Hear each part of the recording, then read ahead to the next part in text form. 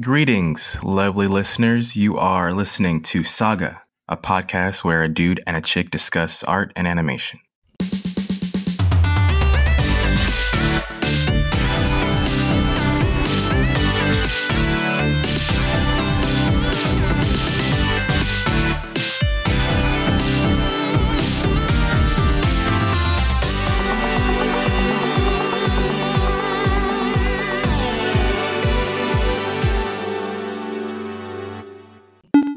Spoiler alert, this audio may contain spoilers, so please proceed with caution or an open mind. I don't care. Back with another episode of Saga Podcast.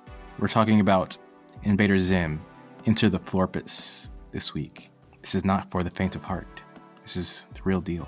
And I'm going to talk about the plot first before we get into the nitty-gritty. Anyway, so Enter the Florpus is a continuation of the Nickelodeon series. It's like an hour special or something on Netflix. And basically what takes place, what happens is this apparently happens years after where we left off, but they haven't aged or anything. Cartoon logic, I guess. But really, yeah, so years have passed, and Dib, the human, has not seen his arch enemy Zim in all of these years, and he's pretty much just been sitting in his chair, not washing himself, not taking care of himself, and getting really out of shape, just waiting for Zim to come out of his home. But one day, Zim finally shows himself, and this springs Dib back into action. But turns out this was all a part of Zim's plan.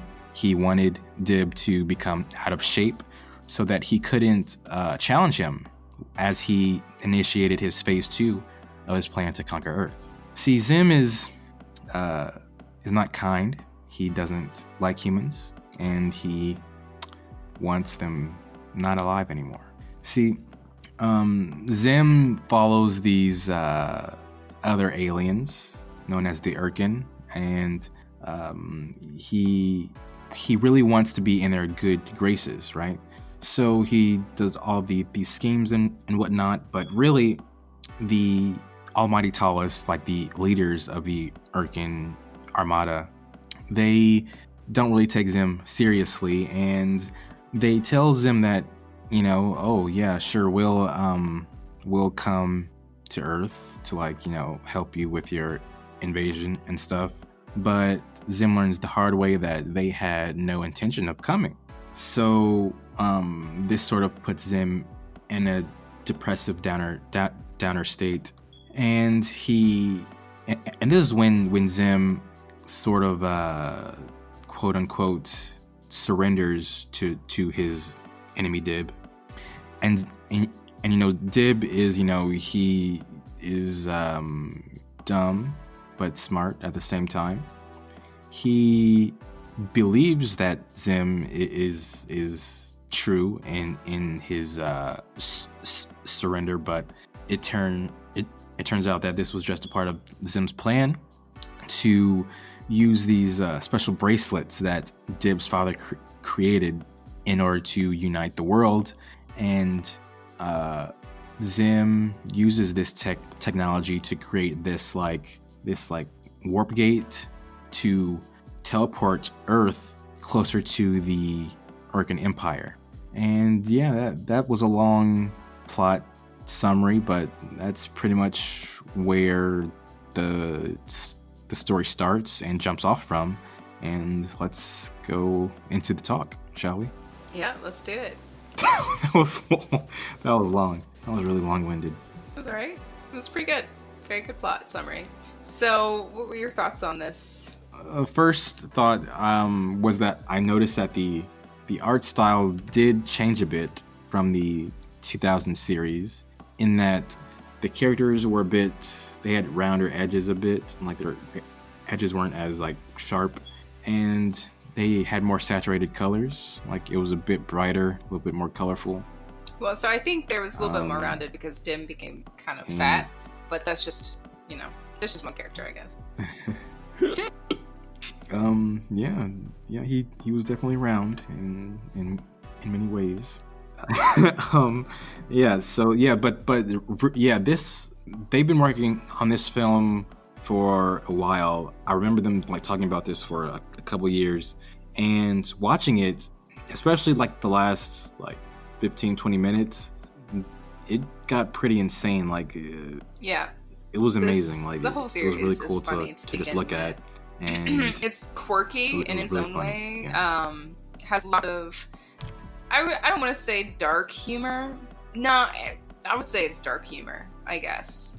But on a kid-friendly level. Much like Courage the Cowardly Dog, like it might give you nightmares or it might not. Kind of brings in the realm of what is humanity anyway in some aspects, because I don't know if you remember watching the series at all. Do you remember the fast food episode? I vaguely, like, can you talk about it a bit? Yeah, so Zim gets imprisoned in this in this world where he's like a fast food servant, basically, like for the entire episode, and he has to figure out how to get off the planet out of servitude. And it is one of the gruesomest, like most realistic episodes when it comes to reality. Because if you've ever worked fast food or any kind of food industry, you'll know that it is on some way, shape, or form a kind of hell. And I think that's what this show and this series encompasses. It brings a little bit of like what humanity has to offer into kind of a darker light. Yeah. That had nothing to do with the special, but that was definitely a good piece of information. Don't work in fast food, I guess, is the moral of the summary. Well, the moral of this film is don't trust anybody. I also don't I would say just don't trust anybody, except for your fake dad that makes pudding and only pudding. Yeah, I will say that I thought the special had like a slow start, and I really didn't think that it picked up until the Peace Day conference. And after that I had a good time. And I think one of my favorite like jokes was the ham foreshadowing.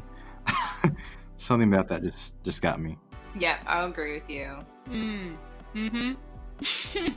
I think they brought in a lot of what they had to offer in the shows that made the shows better. You know, like Gur is he's one of the main characters in all of Invader Zim.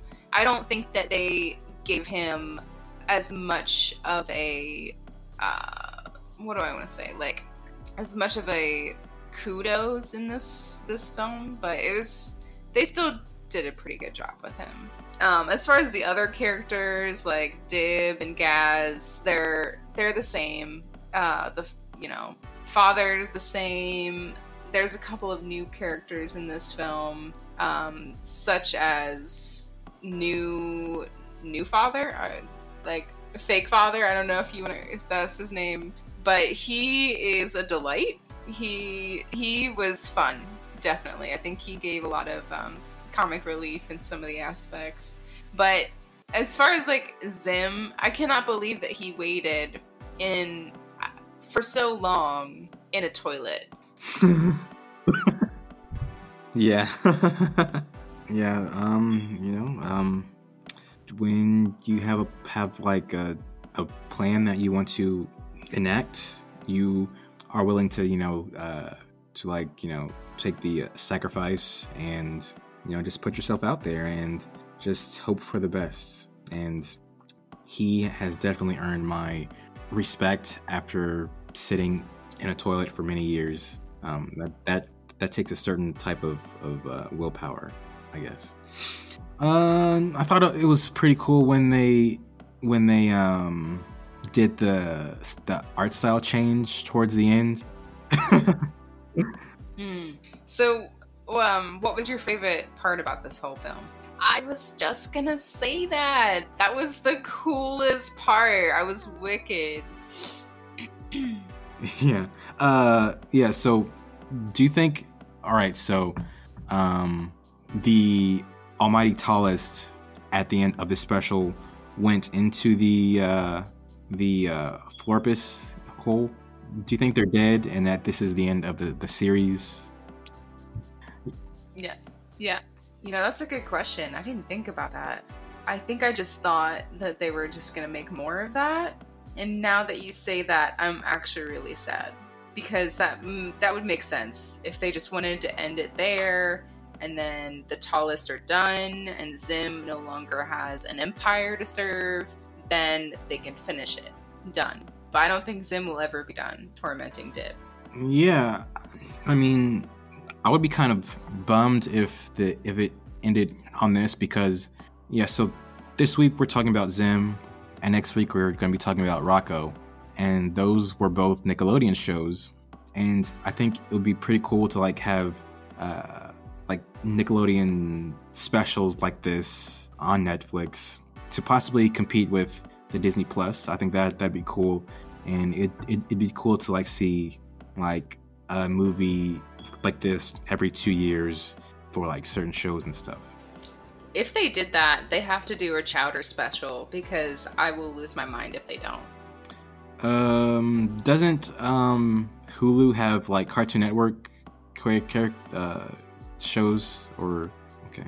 Some of them, not a lot though, and they're usually kind of just seasons, like 1 or 2 seasons, not full shows with all of the seasons. Mm-hmm. Yeah, I think Warner Bros. Is making a streaming service, and Cartoon Network is involved with like Time Warner, who are like partners with Warner Brothers. So maybe, fingers crossed, I guess, when the Warner Brothers streaming service comes out, that Cartoon Network shows will be on there. That'd be cool. We're gonna have to pull out that eye patch and peg leg and go pirating, I guess. That's anyway. Yeah. Support us. I don't know how we're going to keep up with all of these streaming services, Garrison. No, yep, probably. If it comes down to it. Unless we get some patrons, please. So that we don't have to pirate, and so that we don't get our podcast taken off air. Yeah. Yes, I mean, seriously though, it's unfortunate that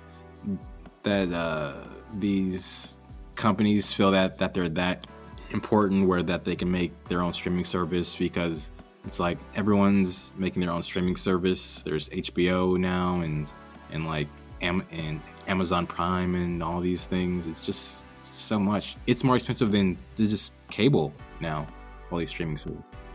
Yeah, to have them all, definitely. Maybe there will come a company that's like, here, bundle all of these streaming services, and it's like, that's just cable. Exactly. Yeah, man. I don't know. I don't have the answers. Any final thoughts on Enter the Florpus? Loved it. I'm so glad that it's on Netflix because I can watch it anytime I want. Unlike the series, which I do not have on DVD or digital versions. So it's a delight. Yeah, definitely. I recommend it. Go check it out. And I think that's it. Next week. Yep, and next week we're doing Rocco's Modern Life, the special Static Cling. And please share us with your friends and family, as we would love to continue this podcast about your favorite animations. All of the information here is researched by Sarah and Garrison, and this podcast is produced and edited by Sarah Zadri. Special thanks to Joshua Phillips for the theme music. All while doing our research, we come across some amazing little videos and shots about the process of animation, and we will be happy to share this information with you on our site, www.podsaga.com. And if you have any questions about the animations we will be covering, please don't hesitate to ask. Thank you, and have a good day.